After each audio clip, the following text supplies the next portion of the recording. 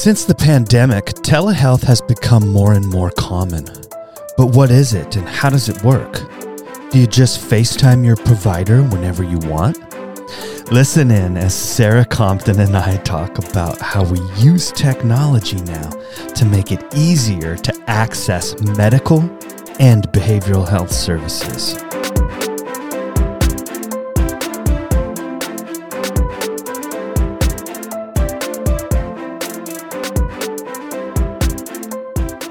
Hey all, welcome to The 1 in 5, the show for those who want to know how to be healthy, how to stay healthy, and how to promote health in your community. I'm your host, Adam Renshaw, and in today's show we have Sarah Compton, and we're going to be talking about the use of technology in healthcare today and how it can benefit people.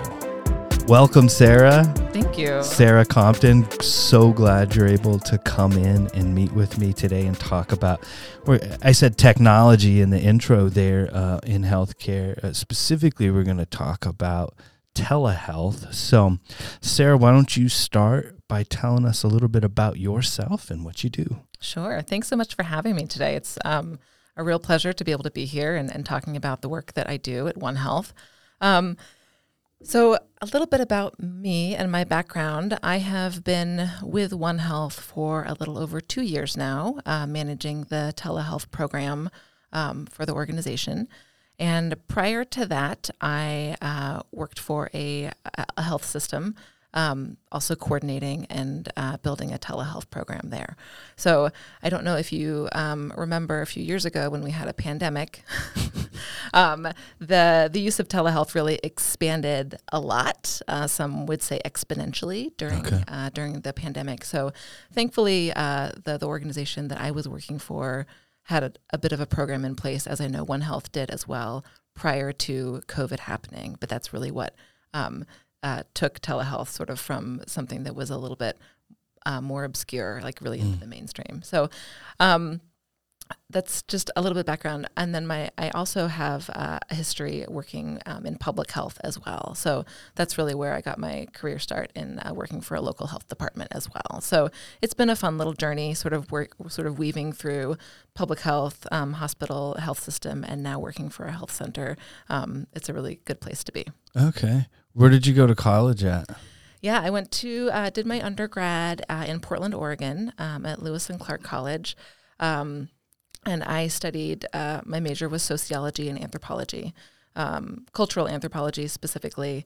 And it's, I think, an interesting, again, sort of way to arrive in healthcare, specifically in public health. Although I have known quite a few people who end up in public health and healthcare who have that background as well. It's not something that I really saw myself in. I didn't necessarily have the career goal to be like, I'm going to go into telehealth, but through a bunch of happy accidents ended up in this role. And so here I am. Where were you involved in public health at? Was that in Portland or was that after you had moved to Montana? No, I actually moved to Bozeman to participate in an AmeriCorps position. Okay. So I did my AmeriCorps VISTA, which stands for Volunteers in Service to America, at Gallatin City County Health Department. And my specific assignment was vaccine promotion and breastfeeding promotion as well. So it was an interesting dual program, 2 tasks that I did. But interestingly enough, when I was at the health department in 2009, during my VISTA assignment, that was when the H1N1 flu happened. So that was sort of like my first introduction into the pandemic and public health emergency preparedness world. And we did vaccine distribution. And so that was sort of like also a little weird little preview into sort of what was coming. Exactly. Sure. Cool. So you're the telehealth program manager at One Health. You're also involved, though, in the Montana Telehealth Alliance and the Wyoming Telehealth Consortium. Is that correct? That is correct. So I think that, when I started doing telehealth at my previous role, it can be like a little bit of a maybe like a little bit of a lonely role, just because, I was a team of one at that organization and really like sought out my colleagues across the state. And at the time, that was the Montana Telehealth Alliance. And in that, I found, my colleagues, really, my cohorts across the state who have similar roles in other organizations. Okay.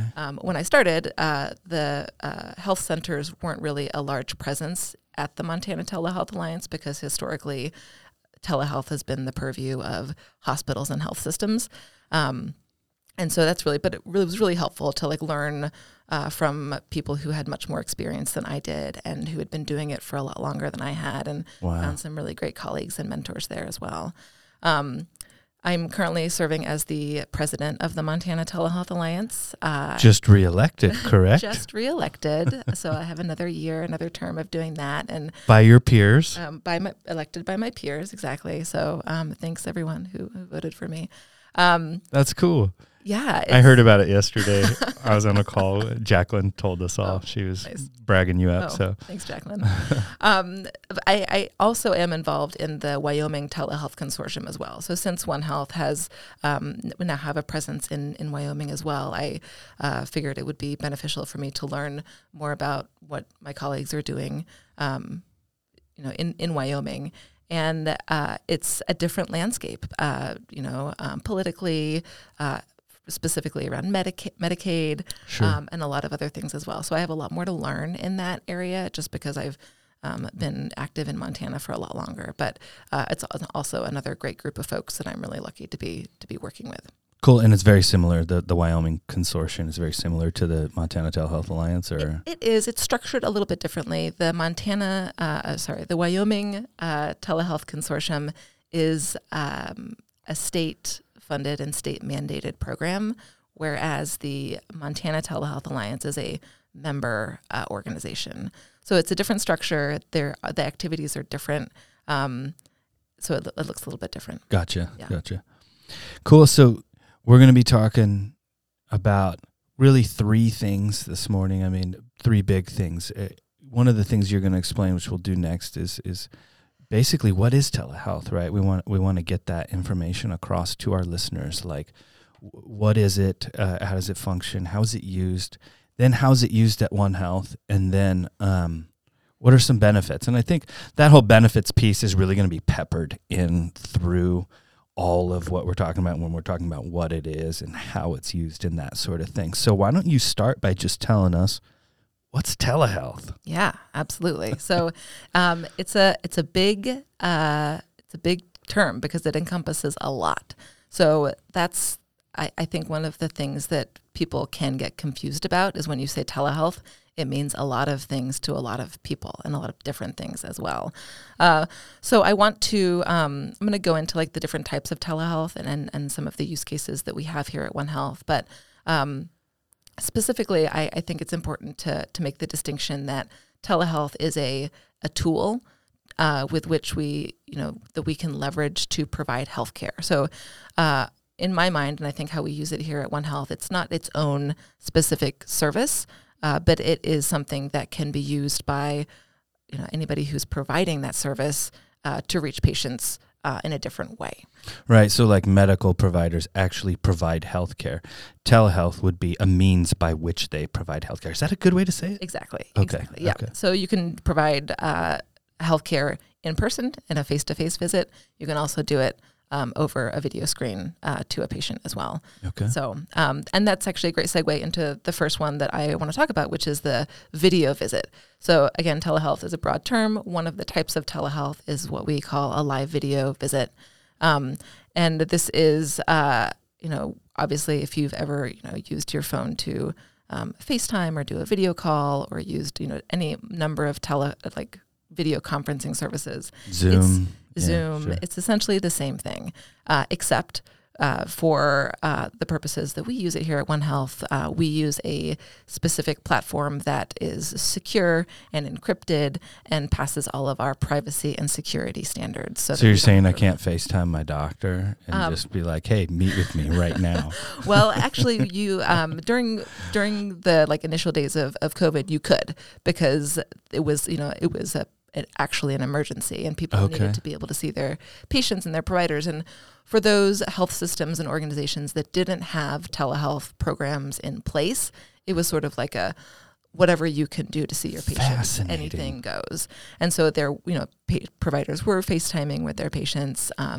Zoom was being used and still is. And so there's it was sort of a little bit of a free for all, and it was not necessarily a bad thing because we were able to provide that continuity of care to our patients through healthcare. And what we've learned and what a lot of people learned during that time is that, there are security requirements for a reason. I don't know if you remember, Zoom bombing was a big thing that happened early in the days of the pandemic. Where people would just show up in Zoom meetings, exactly. If you didn't have a passcode, if you weren't locked down, people were doing horrible things and being really disruptive to calls, and that happened in healthcare environments as well. So lessons learned, right? Like not the easy way, obviously, but we were able to move forward, and I think a lot of the tech companies obviously put more safeguards in place to be able to do that. So that's the video visit. That's the video visit. And it is exactly what it feels like and looks like. Like you're on a call with your provider, you're having a conversation, you're not there in person, you're separated by distance, but you're seeing each other over the screen. Okay. Yeah.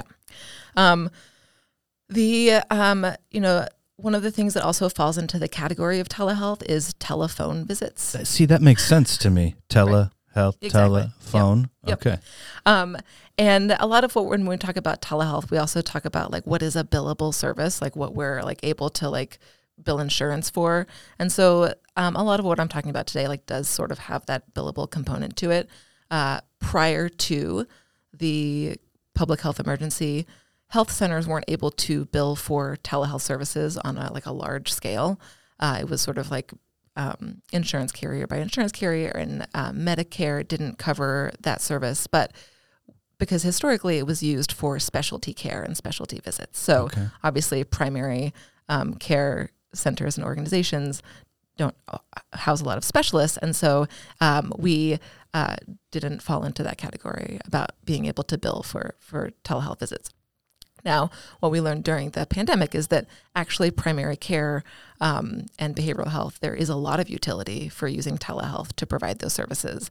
And so now we are able to do that. That was one of the big changes that happened during the pandemic. We do have permanent provisions to be able to continue billing for services for behavioral health, both through telehealth and also through audio only, through telephone visits as well. Oh, okay. So that's something that we're able to continue to do for behavioral health.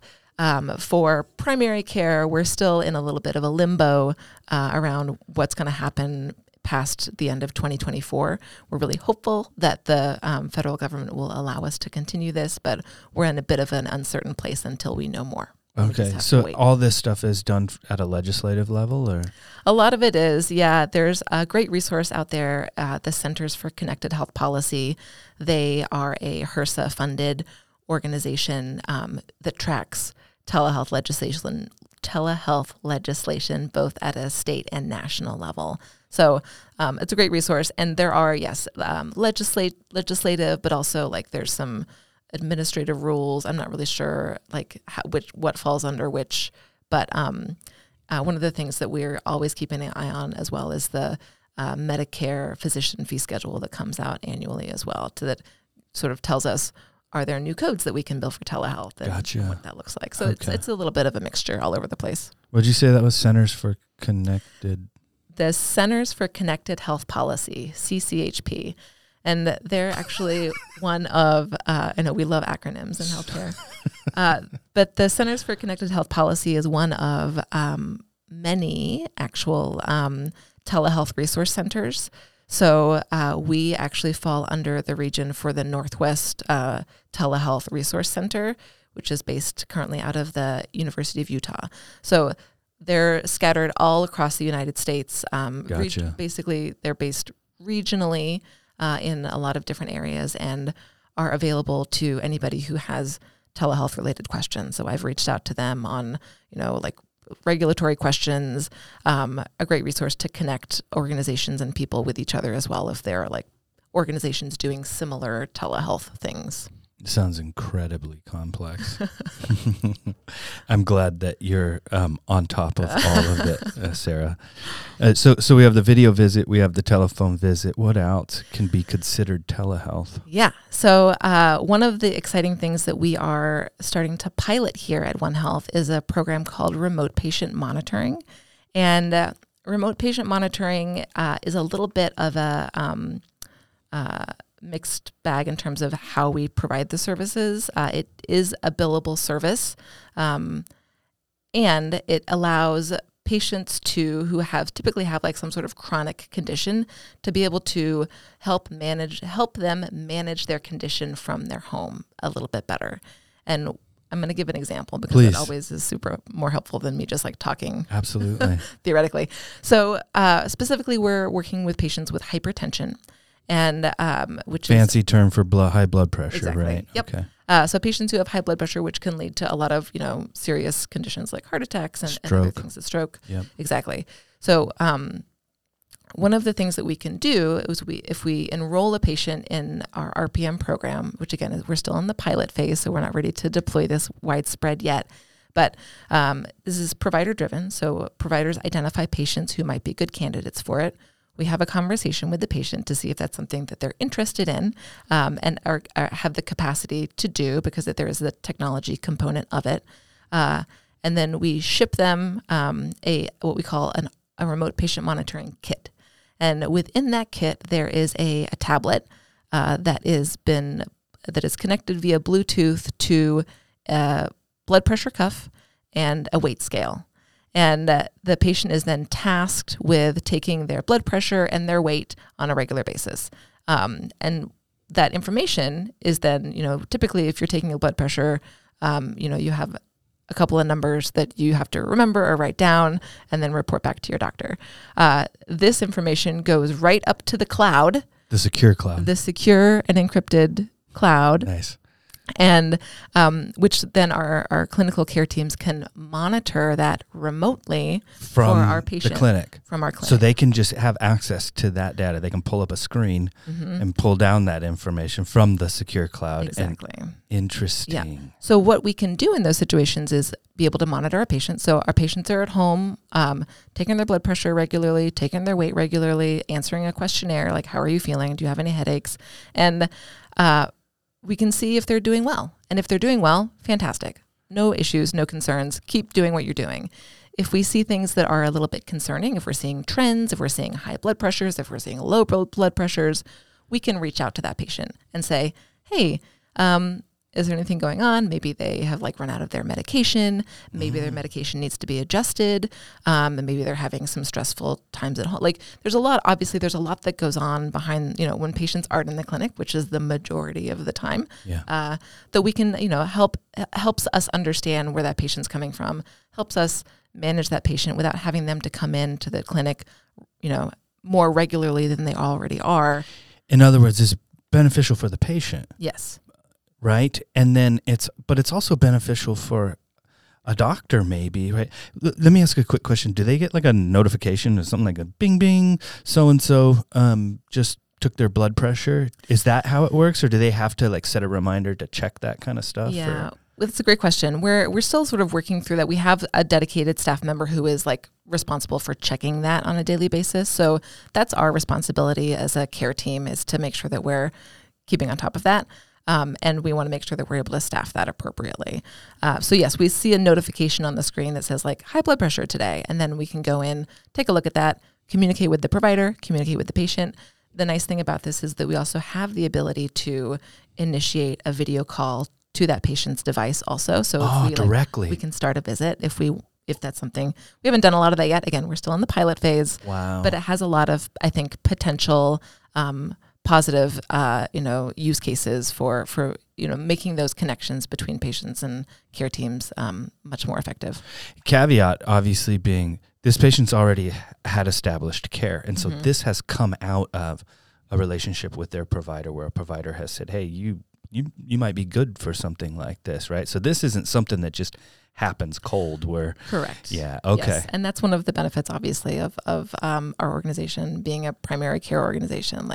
we have that relationship with our patients, and our patients have that relationship with our care teams. And it's, it's not just the provider, it's our nurses, it's our, it's everybody. So Sure. it's just another way that we're able to care for our patients.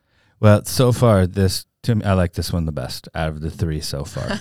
So what else, though, is there? Yeah. So a couple of things that I think are maybe sort of less what we call, when I talk about the billable services, but are really useful. There's another thing called what we call asynchronous telehealth. And this is one of the oldest forms of telehealth.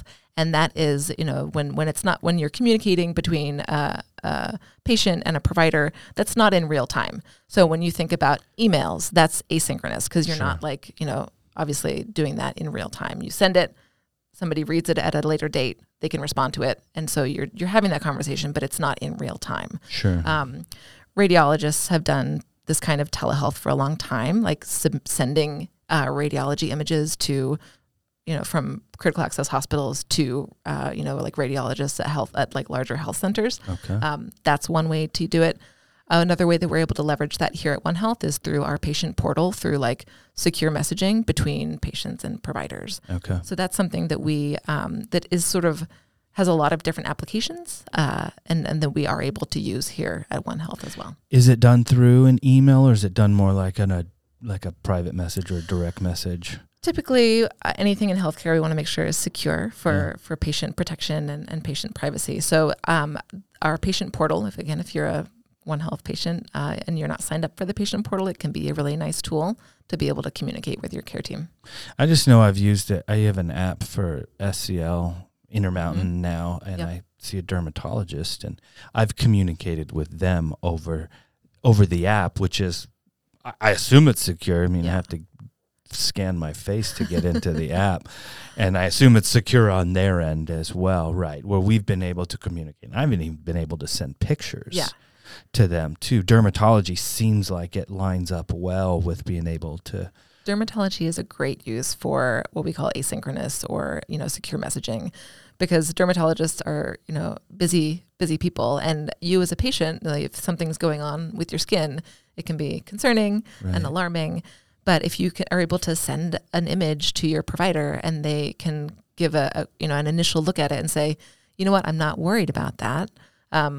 We'll get you in, for your regular checkup. And so that in 6 months or in a year, saves the provider time. Yes. It gives you peace of mind as a patient. And so it's another great use of technology to. Yeah. And it saves me from having to drive up to Billings, which I've typically had to do, exactly. right? In order to go see them. So, yep. Okay. So that's asynchronous. Mm-hmm. Okay. Is there any other uses of technology in healthcare? Yep. Yes, there is. Okay. So there's like one last sort of catch-all for telehealth that is called mobile health or mHealth. And this has so many applications. And the example that I love to use the most is fitness trackers. So if you've got a Fitbit, if you've got an Apple Watch, if you are tracking your steps on any sort of app that connects to your phone, you are participating in an mHealth telehealth option. Okay. These services, like these apps and programs aren't typically like something that we is connected to like your health record or that we're billing for as a healthcare organization, but they can be really useful for helping patients manage their health goals, to help inform your conversations with your providers. So going back to the example of a fitness tracker, if you have a fitness goal, again, to maybe help with your hypertension, if you want to, lose weight, there's a lot of reasons why you would want to get more exercise. And using an app can really help with the management and help inform those conversations. So like, I've got, when I hit my goals for my steps today, that's something that mHealth can help with. Sure. Another great one I mentioned, like, diet and exercise. There's meal trackers that you can use to help manage your, calories, or if that's something that you're wanting to look at. The other one that's really helpful and useful is, I know that there's a lot of apps out there for diabetes management, and that's something that some people are able to give access, like those accounts can be, you can give access to your provider to those, so your provider can can have a look at that as well outside of a visit to see how you're doing. So much in the way sort of similar to remote patient monitoring, but app-based as well. So lots of applications for mHealth, but those are just a couple that I like to give an example of. And you can choose to share some information. Like I was telling you yesterday about an instance I had with my doctor. I went to see him about some heart stuff.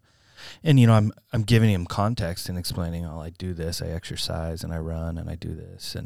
And so he said, you track that stuff, on your watch. And I was able to pull up some stuff. And there was some stuff that he was very interested in, particularly recovery, like how the heart recovers. And it shows some of that information. So he was able to access that and then put me at ease and say, hey, well, at least, you don't need to stop exercising because blah, blah, blah. I mean, it was more involved than that, right? But that was a little component that obviously he was able to use, the mHealth component. Exactly. So, yep. Interesting. Cool. So then let's move into how it's used at One Health. Sure. Yes. So we have a telehealth platform specific to our organization. And it is, it's called Tyto Care, TYTO, CARE. They have been our telehealth vendor for, I think 4 years now, I think 2019. So pre-pandemic, I just like to make those distinctions in time because things get a little bit funny around that. But, we, leverage this platform, for a couple different workflows and use cases. We have what we call our, clinic-to-clinic telehealth workflow, and we have something called our direct-to-patient telehealth workflow. Okay. So I will talk through those a little bit. So starting with the clinic-to-clinic workflow, excuse me, this is when a patient presents to one of our healthcare, like one of our clinic locations, and connects to one of our providers at a different One Health clinic location. So all of this is done internally. We're connecting our staff to our, these are our own clinics and organizations. So this is can be really helpful for a lot of reasons. We have, as an organization, we have providers who might leave the organization. We have providers who might be out on leave. We have areas within our organization that are a little bit short-staffed for various reasons at various times. Like psychiatry, right? Psychiatry is a great example. So, we are we cover a really large geographic area here at One Health, and we do employ a psychiatrist. Dr. Murray is fantastic, and she sees patients at all of our clinic locations, like across, the entire, state of Montana and Wyoming. She's licensed in both of those states. And, if she were to spend time driving between each of our clinic locations, she wouldn't have any time to see patients. Absolutely. So she works remotely from her home office and is able to see patients at all of our clinic locations. And it's super beneficial for our patients because we have that really highly specialized resource available to them. And it enables our provider also, Dr. Murray. I think that if she were to be physically located in one of our clinic locations, I think that there might be I think her resources may be more used in one clinic. So if we're talking about equity of service and making sure that all of our clinic locations have the same amount of access to one of our providers, that's really beneficial for our clinic locations, for our patients, and also for Dr. Murray, so she doesn't have to spend all of her time in the car. So is it also used for medical visits as well? Is that a good use case for like a clinic-to-clinic workflow you're talking about? It is, absolutely. So we can, we have patients who need to see a provider. We have some clinics that are more busy than others, but we have some clinics that are less busy than others. So if a patient calls and needs an appointment at one of our locations that maybe doesn't have as much availability, but if we're able to look at our schedule and see that a provider at a different location has an opening, we can have that patient come into the clinic that is available to them locally and connect to the provider who has time in their schedule to be able to see that patient. Nice. So we're able to use technology to to leverage our staffing, across our system, which is pretty cool. And then another thing that seems like it would be beneficial is, they would there's probably a nurse, right, or an MA that's available at the clinic for these types of visits. Do they help get them set up when they come in, or? Yes, great question. So for medical visits and for behavioral, we do behavioral health visits a lot as well through telehealth. And yes, when a patient presents at one of our clinic locations, we've tried to create our telehealth workflows to mimic our in-clinic workflows as much as possible. So the patient should be experiencing something very similar to what they would if they were seeing a provider in person. So they come to the front desk, they check in, and then a nurse or MA takes them back to the clinic room, does the typical rooming process, which includes updating your health history and all that good stuff. At that point in time, after they're done with that, they bring in what we call our telehealth cart, which is really essentially an iPad that's on a stand. Okay. So we're really, I think, one of the reasons that we benefit a lot from telehealth is that the technology has become much more affordable since it first became available back in the 90s when the carts were like $60,000 each. Yeah. And these were, obviously that's another reason why it was a lot more, the use cases were more at hospitals and health systems because they were the ones that could afford that, and also for specialty services and that kind of thing. Because we're a primary care organization, we don't need 24/7 uptime. We don't have high acuity patients who need all of the gear and all of the tech to be able to do that. We really just need that video platform, which is great. And because we have staff at that where the patient is, they're able to help with any exams that might need to take place as well. Okay. So through the TytoCare platform, we have access to what we call peripherals or the telehealth kit, which allows us to perform exams on the patient that the provider can control and view. So we have a stethoscope exam that we can do for heart and lungs. We have an otoscope that we can look in the patient's ears, and then the throat exam, it's a camera. It would basically just like a tongue depressor on the end of a camera that you can look into the patient's throat as well. So the thing for ears is called an otoscope? It's called an otoscope. That's weird. Yeah. I think it would be called an earoscope. I don't know. It's probably Latin root something. You're probably right. So otoscope goes in the ears, and then they can do a throat mouth exam, you said too? Correct. Yep. Interesting. Yep. So it's pretty cool. So the provider, and I've had a couple of people tell me that the camera on the telehealth on the TytoCare device is a really high quality camera, and it gives a really nice view of what they need to look at. So that's helpful as well. Cool. Is that all with clinic to clinic, or is there? That's most of what we do for clinic to clinic. We do have some home kits that patients can take home with them, but we haven't found that that's as highly utilized as our clinic to clinic kits. And that would lead into the next type of visit. You said there's some home kits, right? Mm-hmm. Can people meet with their provider at home?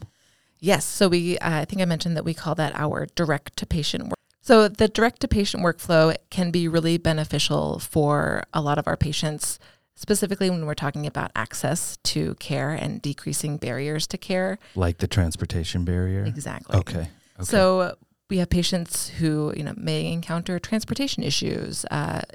Also, there's the issues of weather in the wintertime in Montana and Wyoming. Roads get closed pretty regularly, and that's can be really challenging for a patient to have to miss an appointment because of those issues. Patients might not be able to take the time off of work to come to the clinic. They might have a hard time finding childcare so that they can come to the clinic. So, what about anxiety? Exactly. Is that one too? Patients might have a really hard time coming to the clinic just because of their anxiety. So, for a lot of reasons, the direct-to-patient visit is a really good option for a lot of people. And what that looks like is we have a patient download the TytoCare app on their smartphone or device. We get them set up with an account. Our centralized intake team are rock stars when it comes to getting our patients set up with the telehealth app to help them get connected for the first time, to make sure that they feel comfortable with the technology and connect with them wherever they are. So that's a really beneficial use case. And I think, we've talked a lot about medical visits, but you mentioned anxiety as well. direct-to-patient visits and telehealth in general is really beneficial for behavioral health because it really is a lot of talk therapy. So you really just need that either live video connection or even the telephone connection. So you don't need any specialized equipment to be able to do therapy, right? You don't typically need a physical exam for that. So it's really the highest utilization that we have for telehealth is for behavioral health. Okay. Yeah. And then I'm assuming you can do it in other places, not just your house, right? Like you could maybe do it in your car? Yes. You can do it in your car. We ask that you not be operating a moving vehicle while you do your telehealth visit. We will stop that visit and ask you to reschedule. But it's funny because you think that would go without saying, right? That's one thing that you learn about when you start a program, or really when you do anything new, is that you don't think that you need to make rules until it happens, and then you do. But actually, a car can be a really comfortable and safe place for people to take their telehealth visit, again, as long as they're not driving. Because, if you're, again, on a break at work, there might not be a private location for you to take a telehealth visit. If you don't have access to Wi-Fi in your home, you can drive to your public library or and just sit in the parking lot and feed off their Wi-Fi. And connect to the Wi-Fi and do a visit from there.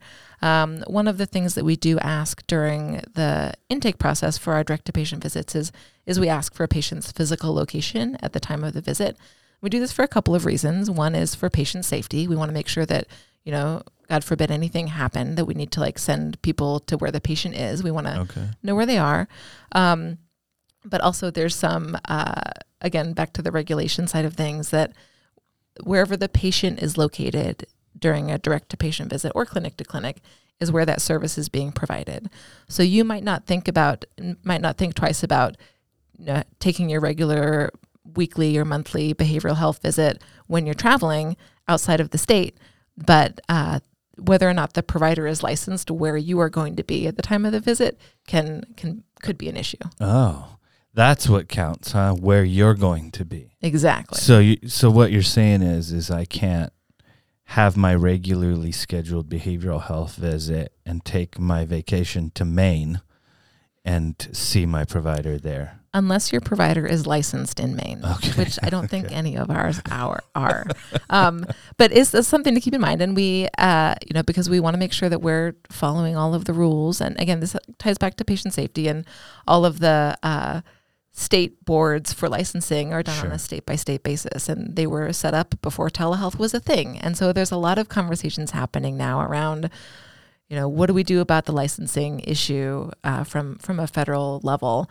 And there are interstate compacts which make provider licensing and nursing licensing a little bit easier between states, but it's still a process. So again, we try to avoid that as much as possible. We ask those questions when we schedule visits. We ask those questions when we do intake for those visits, just so we don't find ourselves in that situation. Quick question. I'm thinking, if somebody... Right now, where my mind is going is, if I wanted to get hooked up with Tidal, how difficult is it? Is it difficult to get connected to this app? I mean, we all know how to download an app, but then, do you have to create an account, and you have to talk to me a little bit about that? Yeah, so we've tried to make it as easy as possible for patients. We recognize that technology, when it works, is a beautiful thing, and when it doesn't, it can be really frustrating. And so what we've done to make this as easy as possible for our patients is that when a patient expresses interest in a D2P visit, or if they've talking to their provider about it and they, indicate that that's something that they're interested in doing, our centralized intake team will set the patient up with an account. So they will receive an email that says, really all we need is an email address. So that's another requirement, that you do need an email address in order to be able to use the telehealth account for a direct-to-patient visit. Okay. And we send an email to that account, and there's just a couple steps to be able to complete the account setup.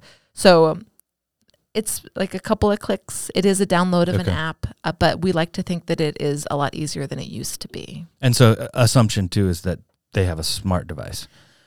Right. So which not everybody might have. Correct. So would that just take out the direct-to-patient visit if somebody doesn't have a smart device? Yeah. Or let's say access to Wi-Fi in a rural area. Mm-hmm. Yep, that is one of the challenges with providing telehealth, just generally, but I think specifically in our region is that, there are some requirements to be able to do a direct-to-patient telehealth visit, and you've hit on all of them. It's like you need access to Wi-Fi or a strong cellular connection and the willingness to use your data for that visit.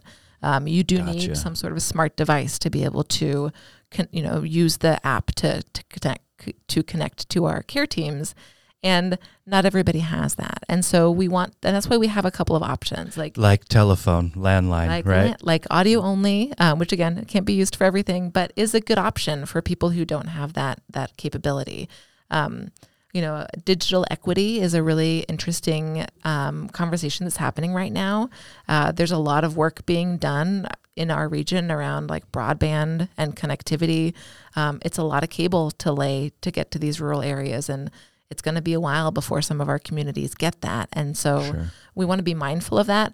Again, we try to, provide options to patients, and sometimes, unfortunately, it's not an option, but, we're still here in the communities and we're still able to provide care in person, obviously, as well. Cool. So we talked about what telehealth is. We talked about how it's used at One Health.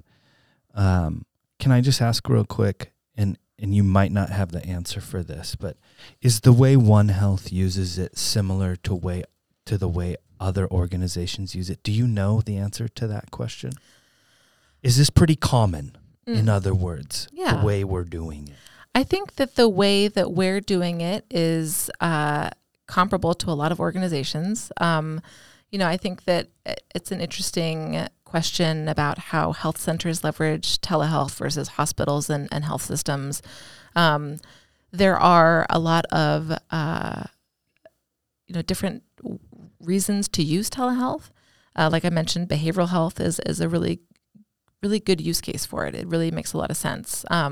Medically, it really depends on what you want to be seen for. Sure. So as an organization, I think that we, again, are using it as a tool to be able to provide the care that we need to, and to give it as an option to both our patients and our care teams for what makes sense to them. Gotcha. Yeah. I'm just thinking about maybe somebody who's listening, who's not a patient of One Health, but is considering telehealth as an option, and then maybe they go and to another organization and it's completely different, right? Sure. Yeah, I think depending on what platform you're using, like technology, looks a little bit different depending on who owns the software and how it's being facilitated. For those of you out there who are listening who aren't One Health patients and are curious about it, I would say ask your provider about it if that's an option. I think that one of the things that I'm hopeful about getting this podcast out there is that we continue to educate people about what is appropriate for telehealth. We continue to say that, yes, it is an option, and it's a discussion to have with your provider. It's like, your prescription commercials that you see, like, ask your doctor if telehealth is right for you. I think that it's something that's worth exploring with your provider next time you have that conversation, if it's something you're interested in. Like, again, we're not telling everybody that they need to use it, and I want to be really clear about that too. Absolutely. Like, this isn't a mandatory thing. This is an option. This is a tool, and if it works for you and your care team, that's fantastic. So it's an option. It's a tool that could be used. One of the benefits we talked about was minimizing barriers to care, right? We talked specifically about the transportation barrier, maybe the anxiety barrier. Was there any other barriers or benefits to the patient that you wanted to talk about? I think we've covered most of them. I think that, just really making sure that the thing that I, coming back to sort of my background in public health and working for a health center, I think that leveraging technology to decrease those barriers so that patients can access the care they need where and when they're able to, or when they can, or when they want to, is really empowering for patients. I think that it's really cool to be able to leverage technology to be able to do that. Awesome. So I'm thinking of one case that I heard about recently, and I just want to bring this up because I think it's a good example of how telehealth has benefited. We have school-based health centers, and we have kids who are in school, and we have parents who are at work. And haven't we been able to connect a student at the school with a provider while a parent is able to just take a really quick moment from work and not have to travel. Yeah. Is that a good example of how beneficial telehealth has been? It's a great example. Okay. It's yes. And thank you for bringing up school-based health. We contract with, some schools to be able to provide in-school behavioral health care, medical health care, to really decrease the disruptions on kids during the school day. And so it's, a really amazing service that we're able to provide. And to your point, Adam, yes, because we have technology, because we have the platform, because it's able to do that, we can involve multiple people in that call. And so if, we're the behavioral health provider might be in the clinic, they might be seeing that patient via telehealth as well, but we can also ask a parent or guardian to join that call as well if they're not able to come in to, to the clinic or to the school or whatever. Connecting people, and, we talk about the patient and provider, but there's many more people involved in that care team, both from the clinic side and also from that family side of things as well. As a parent, that's very attractive to me. Mm-hmm. I want to be involved in my child's care, right? And honestly, I don't necessarily want that happening without my involvement. Right, exactly. Well, the thing about school-based is you enroll in the program. It's not like we're ever going to No, absolutely, right. And that's done with parent approval and the parent involvement. Yeah, totally. I get it. Yep. So, but then that creates an opportunity for a parent not to have to take off of work, a child not to have to miss class in order to do that. So it sounds like just sort of a win-win, which is a pretty cool thing. Absolutely. Well, I think we've talked about most of what we wanted to talk about today, Sarah. If I could just ask you one more question, I would say, what do you think the future holds for telehealth? And then after you answer that, what do you want to leave people with today? Great questions. I think that as far as the future of telehealth, obviously COVID is a really awful thing. But I will say that if there is any silver lining that came out of the pandemic, it has been the opening up of the telehealth landscape and it really being able to come into the mainstream in a way that would not have happened without a pandemic. It really wouldn't have. And there's a lot of uncertainty from the regulatory standpoint. I talked about that earlier. I have a colleague who uses the analogy you can't put the toothpaste back in the tube. You can't roll back all of these things that we're currently allowed to do. People are going to be upset. Providers are going to be upset. We've built all of these systems around being able to use it. And people have gotten used to it. And people are used to it. Yeah. So my hope is that we will, as a health center, be able to continue to do that. If I don't have a crystal ball, but we're, as far as I know, that we're able to continue to do that until at least the end of 2024. So if you're a regulator listening, please allow us to continue to do that. Admittedly, that's a hard question. I'm sorry. Hey, get your crystal ball out and tell us what the future holds. That's the hope. I think that as we continue to grow and develop the program at One Health, it will continue to become easier and be incorporated into our clinicians' practices, even more so, and people who continue both, on the clinic side, on the patient side, will find some utility in it. Again, you can't do everything via telehealth. I don't know that we've touched on that too much. There are things that you absolutely cannot do over technology. Right. Like brain surgery. Like dental procedures, that kind of thing. But there's a lot of good use cases for it. So, and I will say that, if you are a One Health patient, even if you're not, if you did telehealth at the beginning of the pandemic and it didn't work out great for you, know that we've got a few years under our belt and we've continued to improve things. So I would encourage you to maybe give it a try again.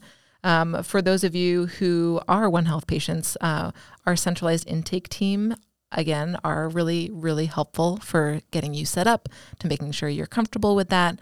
And if you want to give them a call to schedule a telehealth visit, you can call our centralized intake number, which is 877-778-6699. 7747. That's a lot of sevens. It's a lot of sevens. It's good though. It's easily remembered. Well, you think it's probably might be easily remembered or easily confused. Right. Huh? Well, hopefully the former. Cool. And then just remember to, if you're wondering, talk to your primary care provider, and they should be able to help you through that. So absolutely. Cool. Thanks, Sarah, for coming in. Thanks everyone for listening to this episode. Hope it was helpful for you. We'll talk to you next time.